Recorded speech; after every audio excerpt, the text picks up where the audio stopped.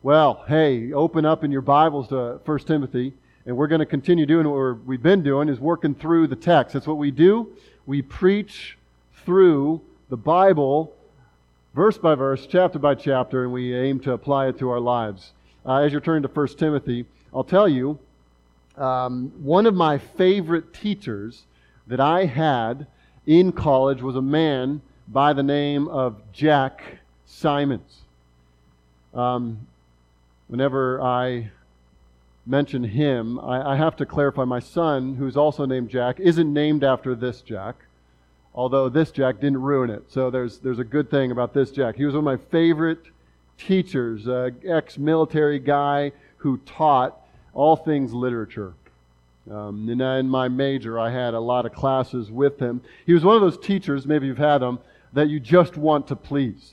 One of those teachers that you just really like because you can tell he loves his class, he loves his subject, he holds you to high standards, he shows you that he respects you, and you respect him for it. He is just one of those teachers that has a big influence on everyone who goes through his class. And for whatever reason, in my class, when I got to know this guy, Dr. Simons, he would always encourage me to join the military.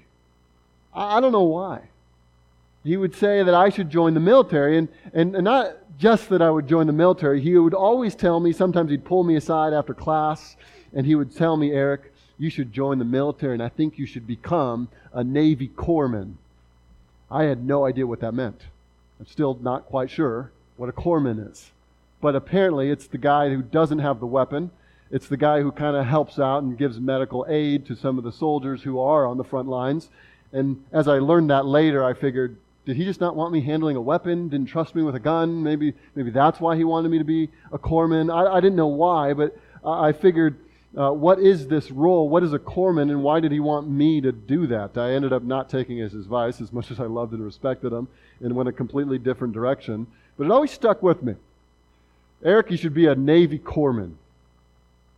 As I looked up into more what that means, I find out that there are many different moving pieces to a battle or to a military operation. You got those who are the soldiers who are on the front lines.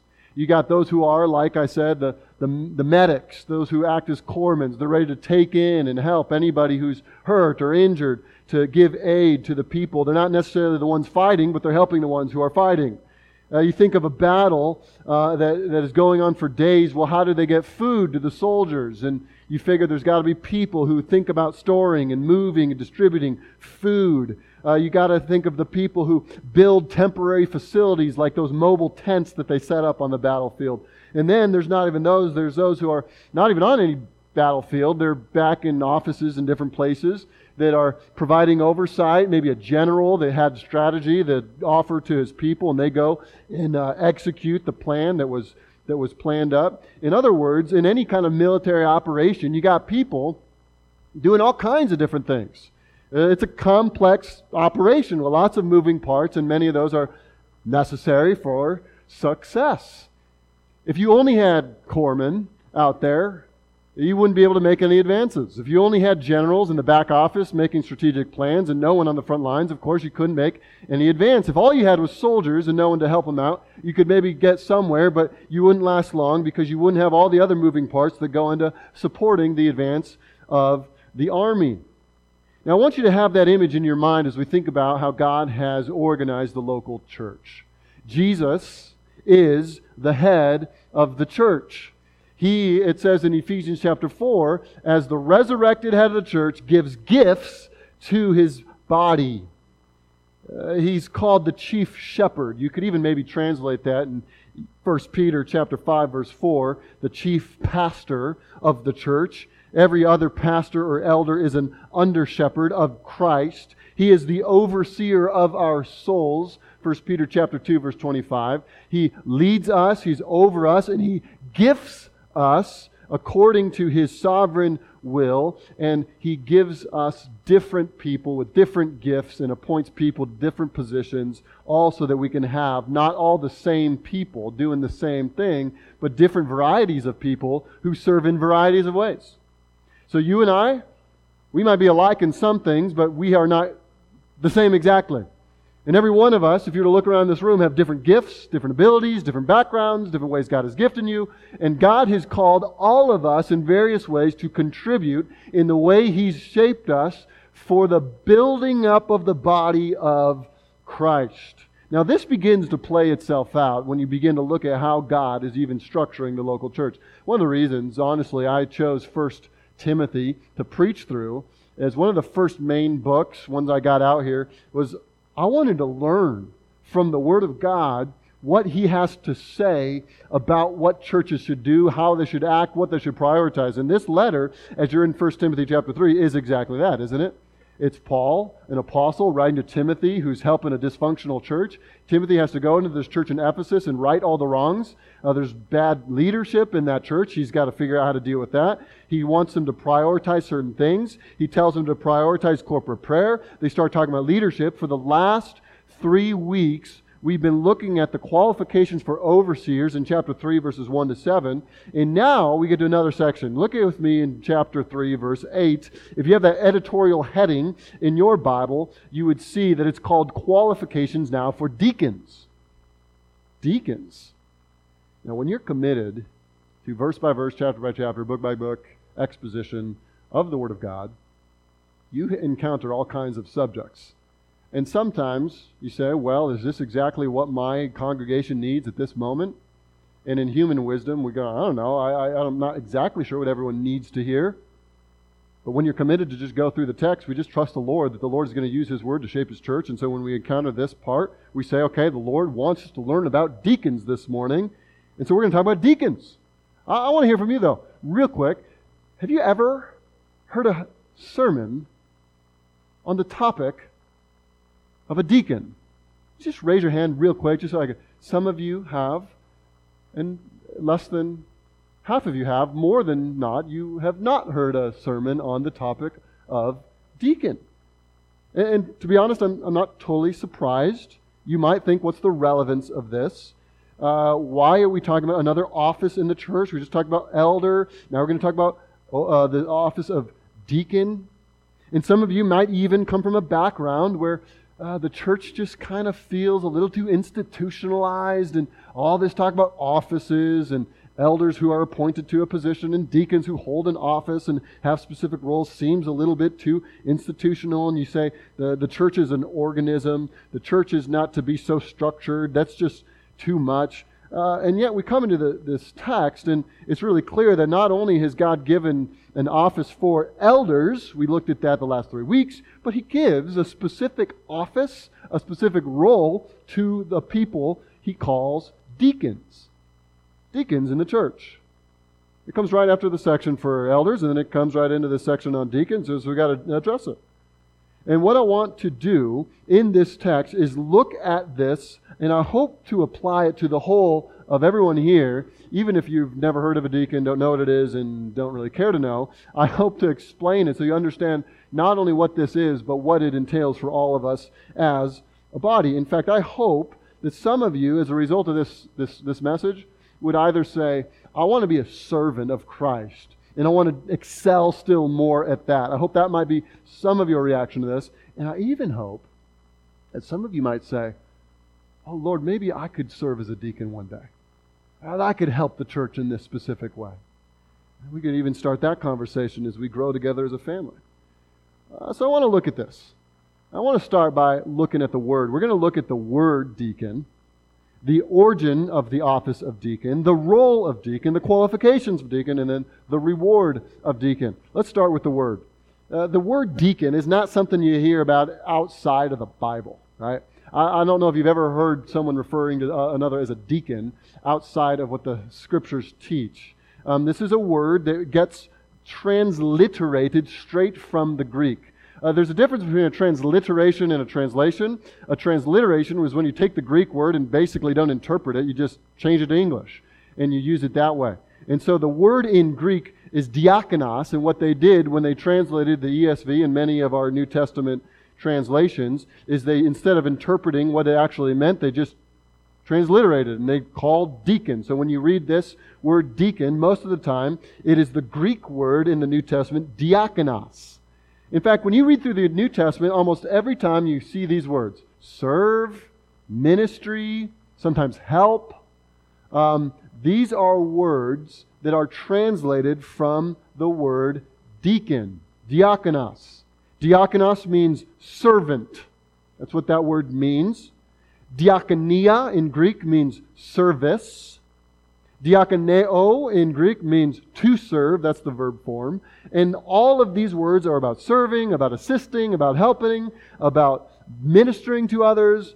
Sometimes they're translated that whenever you see here Paul talking about, I've been made a minister. The word there is deacon. I've been made a servant. I've been made a helper of Christ. The word is used in the general sense to refer to Christians in general who just want to serve. Paul is calling himself a deacon in Colossians 1:23. Tychicus in Ephesians 6:21 calls himself a deacon. Epaphras in Colossians calls himself a deacon. You wouldn't see it in your English translation because in the Greek it's just diakonos, but when they translate it to minister or servant. And what we find from this reality is that every one of us is called to be, in this general sense, a deacon. You're called to be a servant. All Christians, in one sense, are to be servants, ministers, helpers, assistants. We are under the authority of Christ, and we are here to serve in whatever way we can. I just want to stop and point out something here that's, I think, important for us to hear and be reminded of, is that the Bible puts a premium on that which the world doesn't. Most of the people in the world, many people in the world, maybe not all, but many, would rather put a premium on the upfront leadership, the visible leadership, the I want to have some face time up front, and I want to be the one in charge. We hear all the time people saying, I want to lead, I want to get up front, I want to do this leadership, I want to be the one at the front of the line. I know I talk to any of my kids, if I ask them to get in a line, what are they going to do? They're going to fight to see who can be the one in front. It's kind of like the human nature. We want to be first. We hear all the time, I want to lead, I want to be first, I want to be in charge, I want to be the one who's up front. But how often do we hear, I want to be a helping hand. I want to be behind the scenes where no one even knows my name and I just want to serve. Well, this is what service, ministry, deaconing, helping, assisting is. This is what the Bible really exalts. This is something that the Bible really puts on display as something for all Christians. Is that we are to be servants. All Christians in some ways are called deacons, helpers, assistants, ministers. I don't know if you came to church this morning mainly focused about what you might get out of the service. And maybe you walked into the doors and you had your agenda and your hope was, maybe I'm just here to learn something, and that's good, and to worship, and that's great. You should do those things. But the Bible calls us all deacons, which reorients us a little bit, doesn't it? That you are to come to your church family and even to consider yourself throughout the week as a servant, as one who will invest in others, to build them up, to put yourself to the side so you can work for the good of others. So there's this general sense where every Christian in the Bible is called a deacon, and we're called to serve in this way. But then there's this passage that we're looking at this morning in 1 Timothy chapter 3 that calls for a specific office that you are appointed to. That's a deacon. And so they transliterate it into deacon to refer to the office. We know it's an office because he gives qualifications for it in verses 8 to 13. And we also know because in Philippians 1:1, Paul addresses specifically the deacons. Listen to this in Philippians 1:1. I don't think you have to turn there, but this is another case where we see that there is an office of deacon for the New Testament. Paul writing, he says, Paul and Timothy, servants of Christ Jesus, to all the saints in Christ Jesus who are at Philippi. He addresses all the saints. That is, he's addressing all Christians in this church. Every Christian who trusts Christ, that is a definition of a Christian. If you're trusting Christ, you are a saint, the Bible says. You are made holy by what the work of Christ accomplished for you. You are a saint. And so that's what it is. He addresses the saints. That's the whole church. But listen to this. I address the saints with the overseers and deacons. So he's addressing, he's got the whole church he talks to, and then he divvies up two separate groups. Overseers, that would be also called elders, and then he's got deacons there, a separate group of people he is addressing. So here's what I'm getting at. The Bible teaches that all Christians are called to be deacons in the sense that we're servants. We're ministers of one another. We're here to help. We're here to assist you in your walk with the Lord. That's every person's responsibility. But the Bible also then calls for us to have a specific office, a role to play in the church where people are set into this role to serve in unique and specific ways. I want to just show you how this came to be. And this will help you understand what exactly deacons are supposed to do. So turn your Bibles to Acts, backwards to Acts chapter 6. In Acts chapter 6, we see the idea of the deacon first being developed. And what's happening, I mentioned this last Sunday, and we see a division of labor here. In Acts chapter 6, this is the Jerusalem church. The Jerusalem church has been growing like a wildfire here. People are coming to the Lord. Thousands of people now are part of the church. At this point, the church is over 10,000 people strong, and they're meeting in Jerusalem. They're also meeting in house to house. We see that in chapter 5, verse 42. They're in the temple, and from house to house, they did not cease teaching and preaching that Jesus is the Christ. So this church is just growing and meeting, and there's this great life to this body of believers. Now look in chapter 6, verse 1. A problem happens. Now in these days, when the disciples were increasing in number, a complaint by the Hellenists arose. The Hellenists were Greek-speaking Jews. And so you got the Hebrew-speaking Jews, you got the Greek-speaking Jews, and now there's some division that begins to come up. Why? Because the Hebrews, or against the Hebrews, because the widows were being neglected in the daily distribution. So there's a daily distribution going on, and for whatever reason, the Hellenists, the Greek-speaking Jews, are not getting the attention they need. These poor widows are not getting the care they need. Verse 2. And so the 12, that's the apostles, summoned the full number of the disciples and said, it's not right that we should give up preaching the word of God to serve, to deacon, is the word, tables. So here's the problem. We have all these people here. There's a whole bunch of needs. We need to distribute to all of them, and yet some of them are being neglected. These poor widows, these Hellenists are not being cared for in the way they should. So there's this complaint. There's a potential division. What should we do? The apostles recognize there's a problem, and so they gather all the disciples together. It's not right that we stop preaching. Okay, this is a big problem, but this is not problem enough to stop the preaching of the word from happening. This is not problem enough to distract the apostles from doing word ministry. That's their primary calling. We saw that last week when we looked at the elders' call to be able to teach. They must teach. So that's their primary and fundamental responsibility. So what do? The primary teachers of the Word need something to help them out because this is a real problem that needs to be addressed. Verse 3. Therefore, brothers, pick out from among you 7 men of good repute, full of the Spirit and of wisdom, whom we will appoint to this duty. But we will devote ourselves to prayer and to the ministry of the Word. Do you see the division of labor? Word ministry, serving ministry.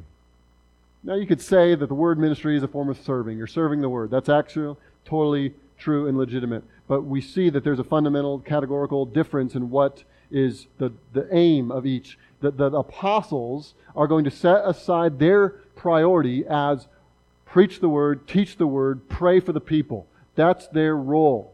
And they're going to appoint others as servants to go and meet the logistical needs of the people in the church. These poor widows are being neglected. Let's get people to take care of them. Now, why do they do that? It is so that the word can continue being preached and the people will not be neglected. Do you see what's happening here? There's a division of labor. Think back to that military analogy at the beginning of the message here, is that you got some people who are on the front lines and you got some people who are going to do the backup job to make sure the guys on the front lines can keep doing their job. Neither of them is better. Neither of them is not superior and inferior. It's a question of both of these things need to happen. They're both valuable. Widows need to be cared for. They need to be a part of the distribution. But you can't give up the preaching of the Word. And so what's happening, you get these other people, they're called to deacon the tables. They're called to be servants of the people. So the word ministry can continue. They were like assistants to the overseers to enable the overseers, to enable the elders, or to enable, in this case, the apostles, to continue the ministry of the word without being stopped by the practical needs. This is not for an instant saying that the practical needs didn't matter. It is saying that they mattered so much that they needed people to rise up and take care of them, but it wasn't to the degree that they would stop preaching and teaching God's word. So the main question for a deacon is this: how can I assist the elders in the care for the church, in their overseeing with the word and with prayer, so that they're not distracted by all the other logistical things that are happening in a normal church family? Think of it this way. What would get in the way of the ministry of the word?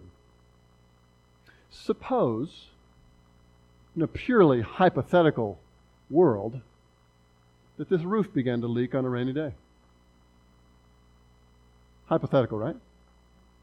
No, not hypothetical at all. In fact, some of the stains are evidence that we have a roof problem. Now suppose that the roof begins to leak. You don't want your pastor on the roof for many reasons. Reason number one, I don't know how to fix anything. I can't fix a thing. You get me on the roof, I'm not getting anything done. I'm probably going to fall off the roof. You're going to feel really bad that you had me get on the roof. It's just not going to be good. I wouldn't have any idea what to do. But another reason you wouldn't want me on the roof is because if I'm on the roof all week trying to figure out how to patch it up and stop the leak, I'm not going to be able to deliver you a good sermon. Now, here's the thing. The elders and leaders and preachers and teachers in a church ought to be willing to do anything.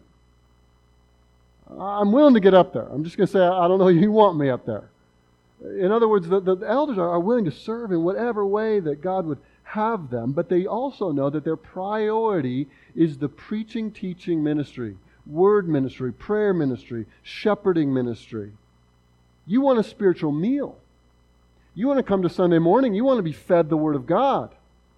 You want to come and know that you're getting something that's been thought through, it's been studied well, and it's being delivered in a way that you can receive it. That's what the church family needs as it gathers, isn't it? You don't want half-baked messages. You want the Word fed to you to build you up. In fact, this is what the church needs. And so, God has ordained in the church a division of labor where the elders, overseers, / pastors are giving themselves to the ministry of the word and prayer, and that God also raises up others who get appointed to be deacons. And they're the ones that get on the roof. And they're the ones that help out in the practical needs. They're the ones that help with logistics.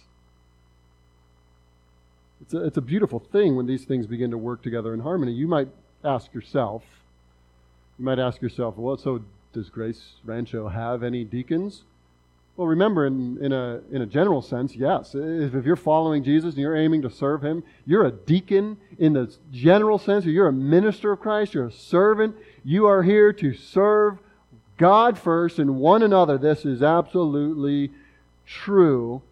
In the specific sense of, do we have any people who have been appointed to serve in that specific role?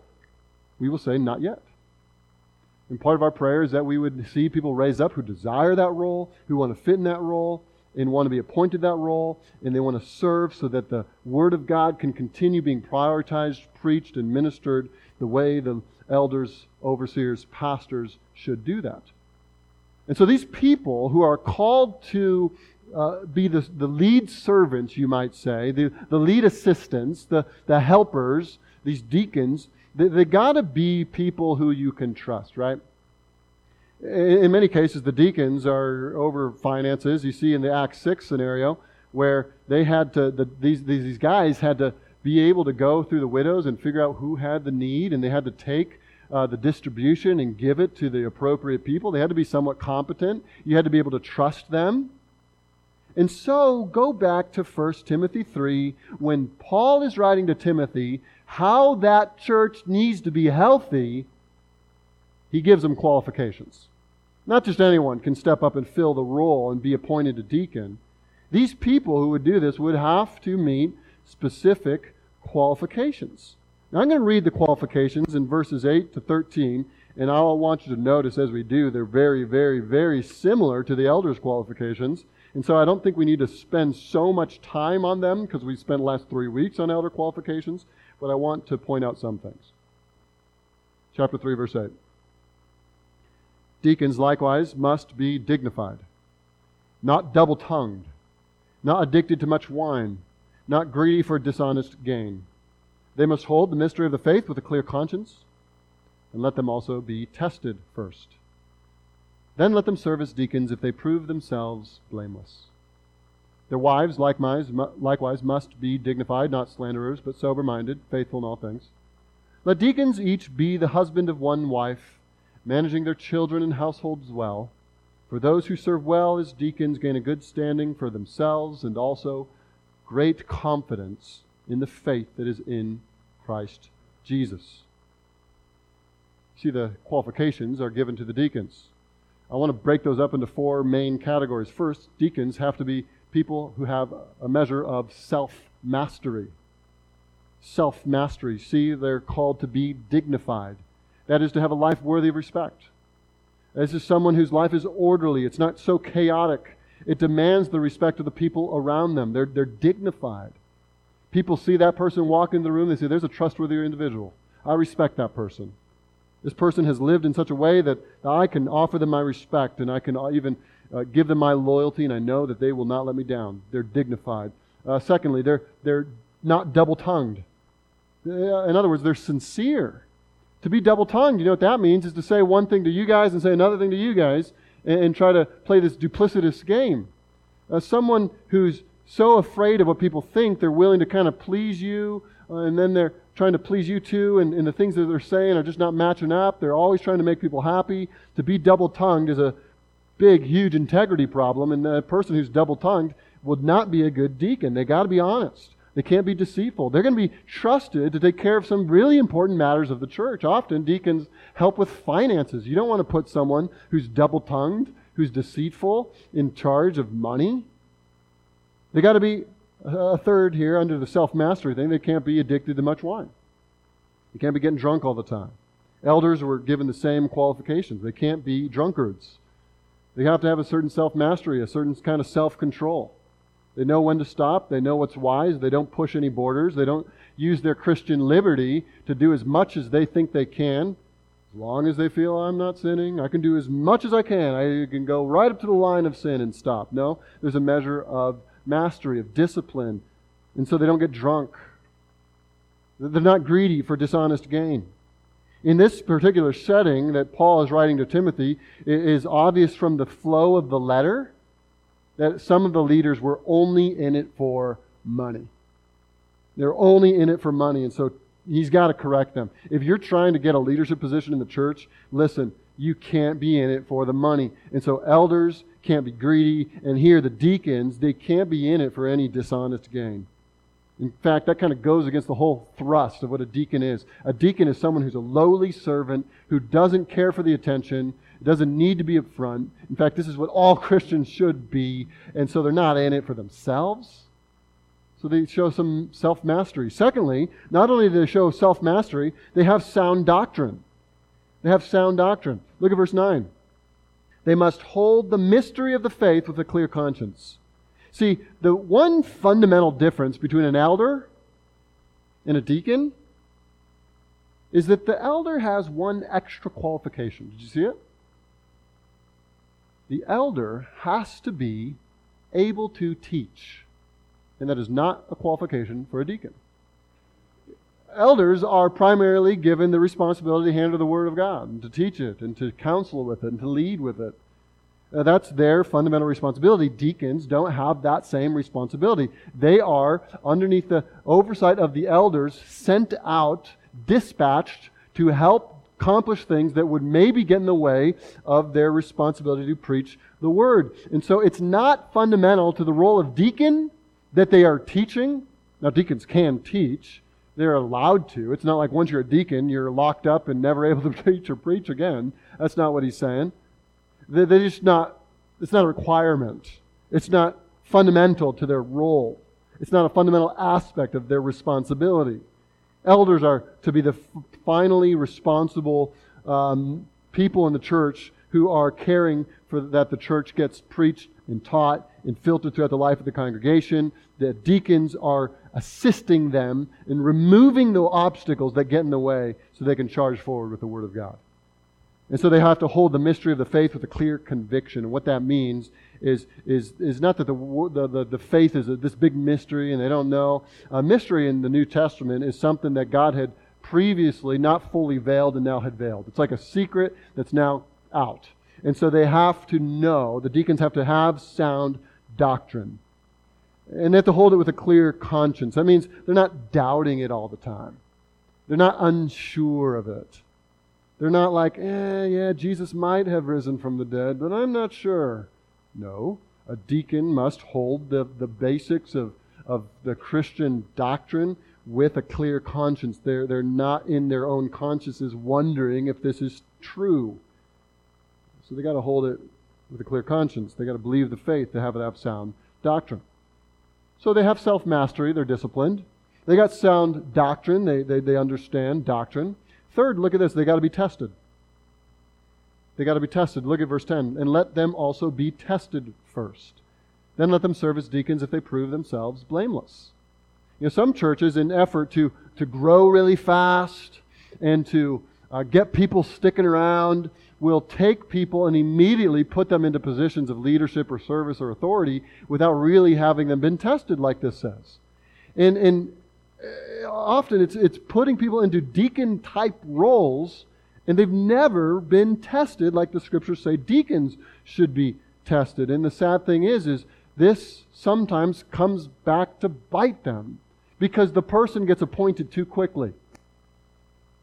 In business, people will say, it's much easier to hire, but it's much harder to what? To fire. Sometimes in churches, people come in and they show this exuberance and zeal and they want to help, and so the church gets all excited and they put them in a position of leadership or in a position like a deacon in some form of service, and it turns out they kind of got some wacky beliefs, or they're kind of going sideways in the way they're talking to people. They're starting to divide the church, and now this person's in a prominent position and the church has to figure out what to do about that. Well, to mitigate that problem, there's a really simple solution. A really biblical solution. Turns out the Bible is like really wise. And so what it says, that if someone would be a deacon in the church, they need to be tested first. And that's pretty simple, right? You got to get to know the person. You got to see how they operate. You got to see what they believe. You got to see how they treat people. Another method of churches, I've read this in some of the church growth books, in an effort to help their church grow really fast. Their philosophy is, if you walk in those doors, I'm going to give you a job to do as quickly as I can. I'm going to give you a role to play as quickly as you can, because if you have a job to do, and if you have a role to play, you're going to end up sticking around. Again, I'm just not sure that matches up with what God would have us do as a church. The logic here is this, that the people who will be serving in a prominent way, that they're bearing a load for the church, they're going to help this church move forward, have to be tested. They have to be proven. Look at what it says. Let them be tested first, then let them serve as deacons if they prove themselves blameless.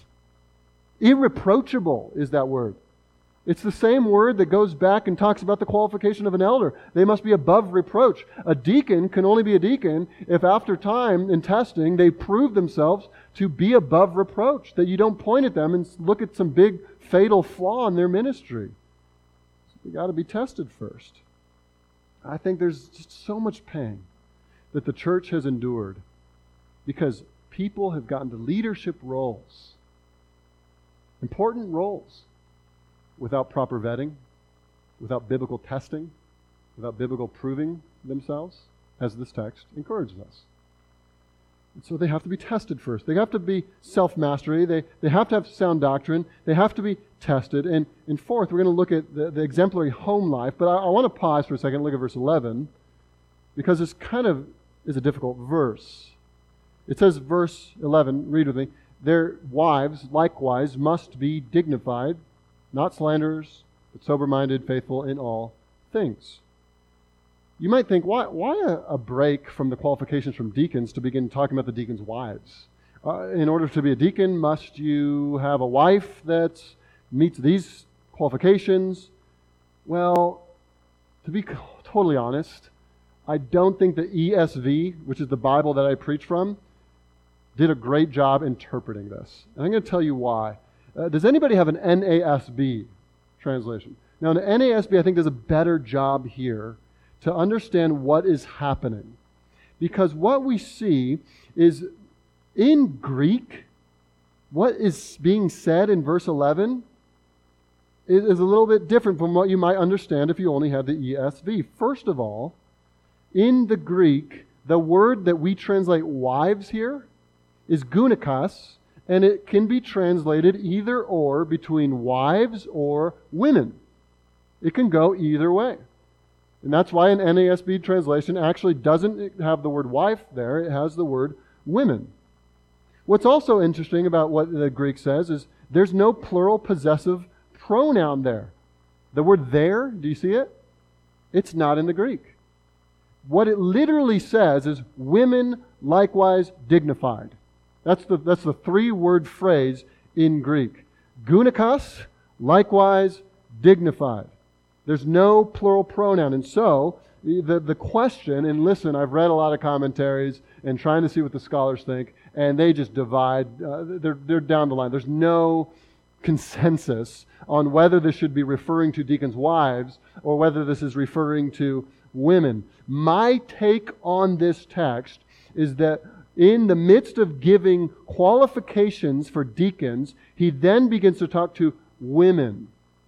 And specifically, women who would want to serve as a deacon.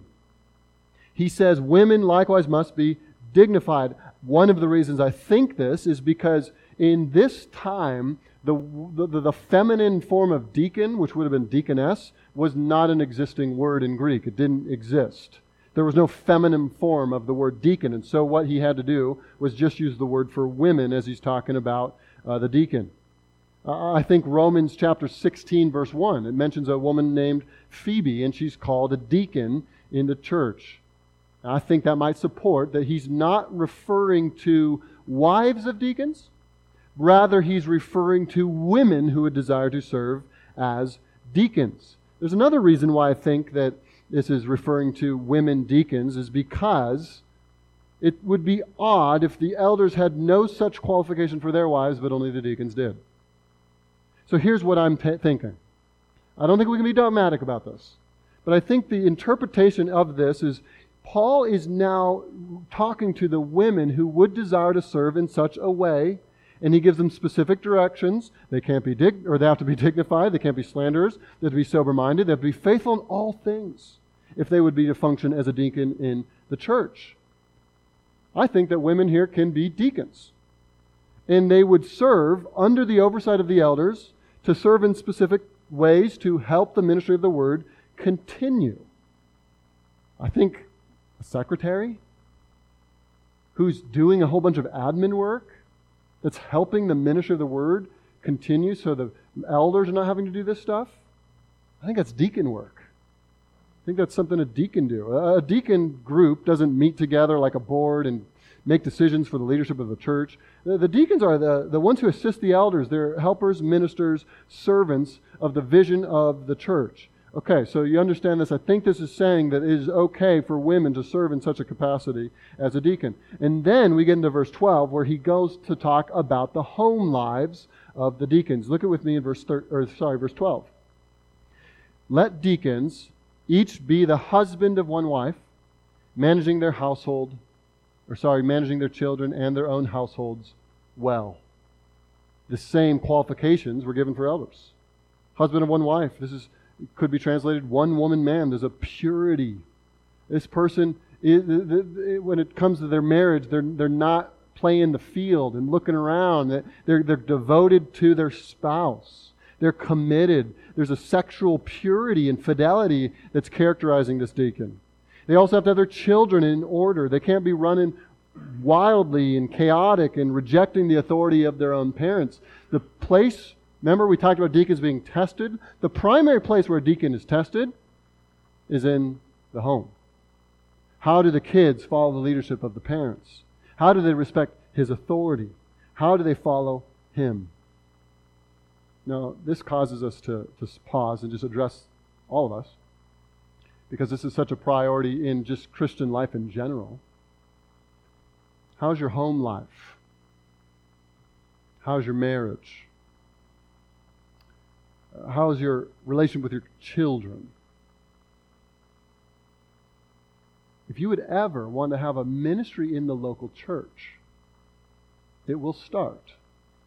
Husbands, the way you love your wives, the way you lovingly and tenderly lead your children, the way you demonstrate your competency and your character in the home. And the serving of your family enables you to overflow into the serving of your church.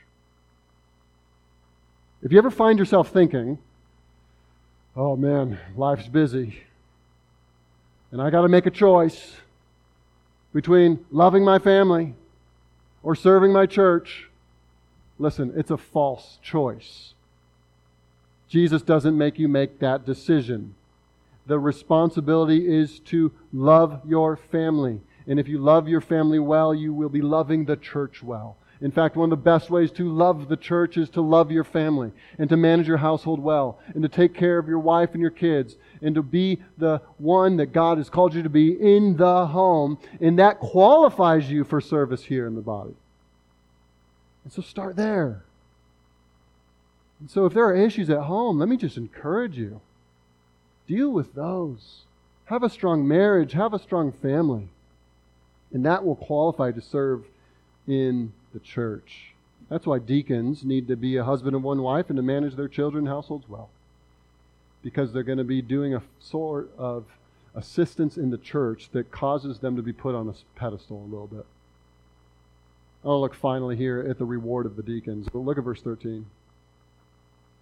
Look at verse 13. For those who serve, who deacon well, those who serve as deacons well, gain a good standing for themselves, and also great confidence in the faith that is in Christ Jesus. There's two big rewards that God promises to those who serve well as deacons. The first is that those who serve well as deacons, what do? They gain a good standing for themselves. The word literally means they're put on a pedestal.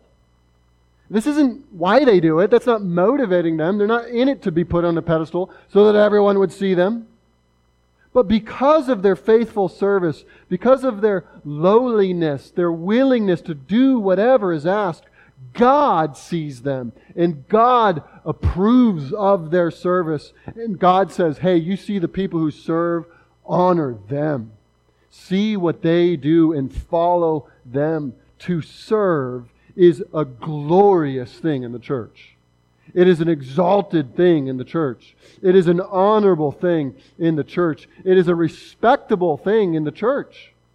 And these people who devote their lives like deacons to the service of the church, listen, they will be loved. God opposes the proud, but He gives grace to the humble. And the one who humbles himself and says, I will do what you need me to do, church. I will serve in the way you need me to serve, church. That's God will give special grace to those servants. It's even encouraged. Look at 1 Corinthians 16:15. You don't have to turn there if you don't want. I'll just read it. But he's talking to this church and Paul says, hey, I urge you, brothers, you know that the household of Stephanas were the first converts in Achaia, and they have devoted themselves to the deaconing, to the service of the saints. And then he says, be subject to such as these, and to every fellow worker and laborer. Those people who serve like deacons just serve and serve and serve. And every Sunday to them is an opportunity to serve and to minister. And they say, you tell me what to do. I will go and I will do it. Paul says, oh, follow them. Follow that leader. Follow that servant. That's like Jesus to do that. You ever worried that if you do something like that, no one will notice, no one will care? Hebrews 6:10. It says, for God is not unjust, so as to overlook your work and the love that you have shown for His name in serving the saints. God's not unjust.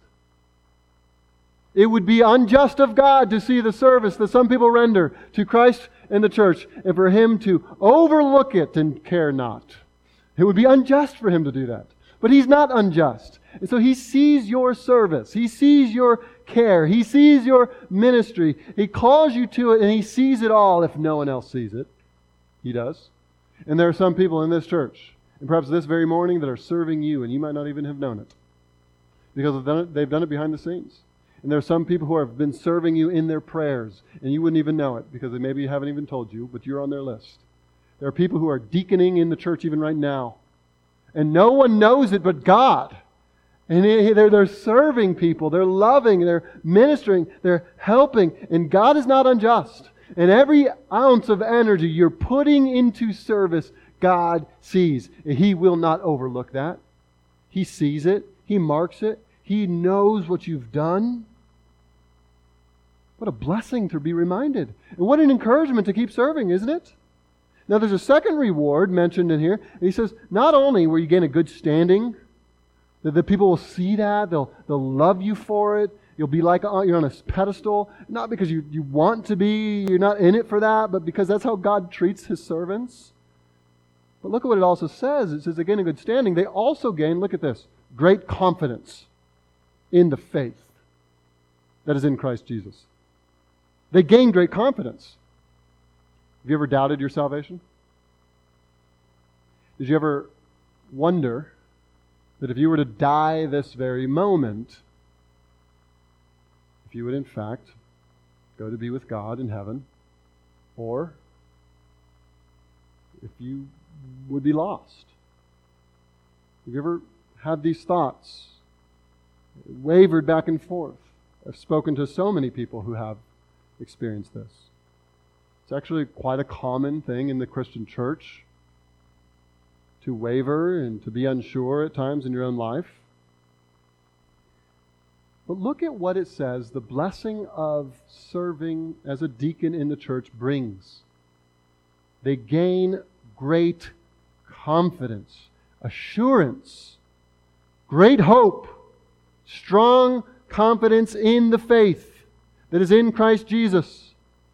When they serve, it's like they're taking a risk. They're saying, all right, Lord, I'm going to stop pursuing selfish ambitions. I'm going for You. And the step forward into service, the step away from selfish ambition and in obedience to Jesus, with the step they take, they find each step is on solid ground. And they go, oh yeah, this is worth it. It's like taking a step and another step and another step out on a frozen lake.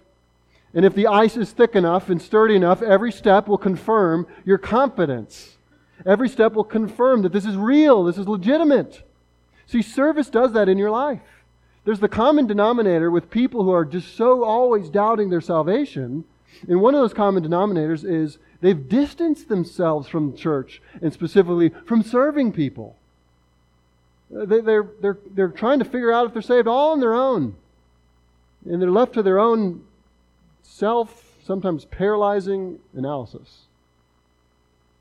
And Paul would give an assurance to those who serve, who just dive in for the Lord. It is going to give you assurance, because as you give and give and give, what does Jesus say? Blessed are those who give. It is more blessed to give than to receive. The blessing of giving of yourself and of serving will be rewarded with a confidence that He, in fact, has told you the truth in His Word. And so do you see yourself as a servant? Whether or not you're ever made a deacon, appointed to that office, would you be prepared to give your life in service to the church? I think that's the call for all of us.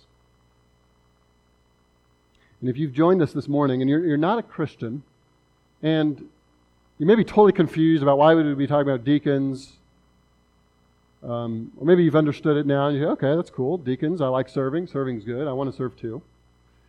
First of all, I'm so glad you're here to come, and you're welcome to come every Sunday. But let me tell you why we so value service. Why Christians have, through the ages, always looked at service as a high, high calling. Because the reason is that we worship a deacon, a servant. Jesus Christ came into the world, He said, not to be served, but to serve. To deacon. To give His life away for the betterment of the people He came to redeem. He came as a servant to you. Now this is tremendous news. And so God's fundamental message to humanity is not first and foremost, start serving me, come on, rile yourself up, get excited, and let's serve. No. The gospel starts with this message. God created you to love and serve Him. And you and I and every person under the sun has failed in that. We are guilty and we cannot fix ourselves. We cannot serve God the way He calls us to serve. Don't you find that to be true in your own life? You can't give God all that He deserves. And you could try to reach down into the resources that you have in your own heart, and you would find you're still falling short. Don't you find that to be true? And God isn't just up there saying, come on, get it together. Come on, fix yourself. Serve me, you can do it. Come on. He came to serve you. He came to give His life for you. You couldn't fix yourself. You couldn't remove your guilt. You couldn't remove your shame. You couldn't be your own Savior. That's the message of the gospel. And He came to serve you. You can't atone for your sin. All the things you could ever do in your life to try to atone for their sins. You can't wash your hands clean. You can't wash your heart. But God has said, though their sins be as scarlet, I will make them white as snow. He came to serve you. He came to wash you clean. He came to clear your conscience. He came to give you a new heart and to fill you with a new spirit. And He calls you to trust Him. He came to live a perfect life, to die your death on the cross that you could never die, to rise again from the dead, victorious over sin and Satan and hell and death.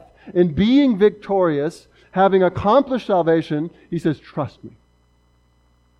And when you trust Him, He forgives you entirely, completely, from the inside out.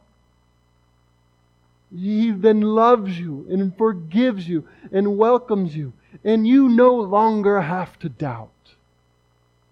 You no longer have to wonder. If I rest my head tonight and I don't wake up, where will I be? You don't have to wonder. Having trusted Christ, you can sleep tonight. And you know that in Christ you are forgiven, and you are beloved, and you are saved. This, friends, is why we love to serve, because when we do, it's just a little bit of a picture of what our Savior did for us. And so when we serve one another, we're showing people, this is what Jesus is like. He came to seek and save sinners like you and me. He came to die as a substitute. He rose from the dead. He invites you at this moment to trust Him.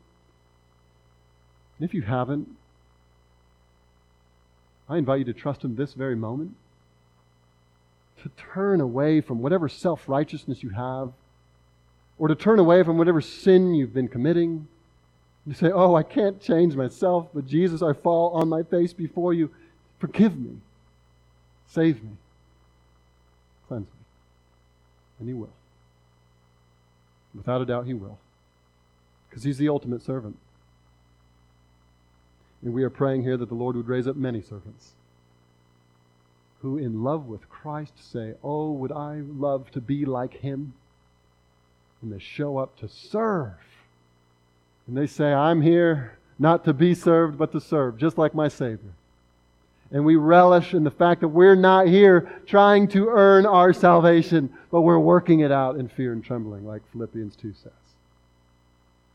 Oh, may He raise up many servants, many deacons, whether or not they ever fit into the appointed office. May we all call ourselves deacons in this general sense. And may we all serve. May we all minister. May we all be people who are helping one another so that this precious gospel that we've believed would be continually and repeatedly preached and believed. We get to put an exclamation point on our message this morning in a baptism. Alba Valdez repented of her sins and has trusted Christ, and we're going to hear a little bit about that here in a moment. And she has desired to come forward and be baptized. And let me just take this moment to say to all of you, if you have not yet been baptized, this is what Jesus has called all believers to do. In understanding who Jesus is and desiring to follow Him, to be publicly identifying with Him in baptism. And we praise the Lord because this baptism means there's a person who has said, I'm with Christ and I'm with you. And now we get to move forward together as a family.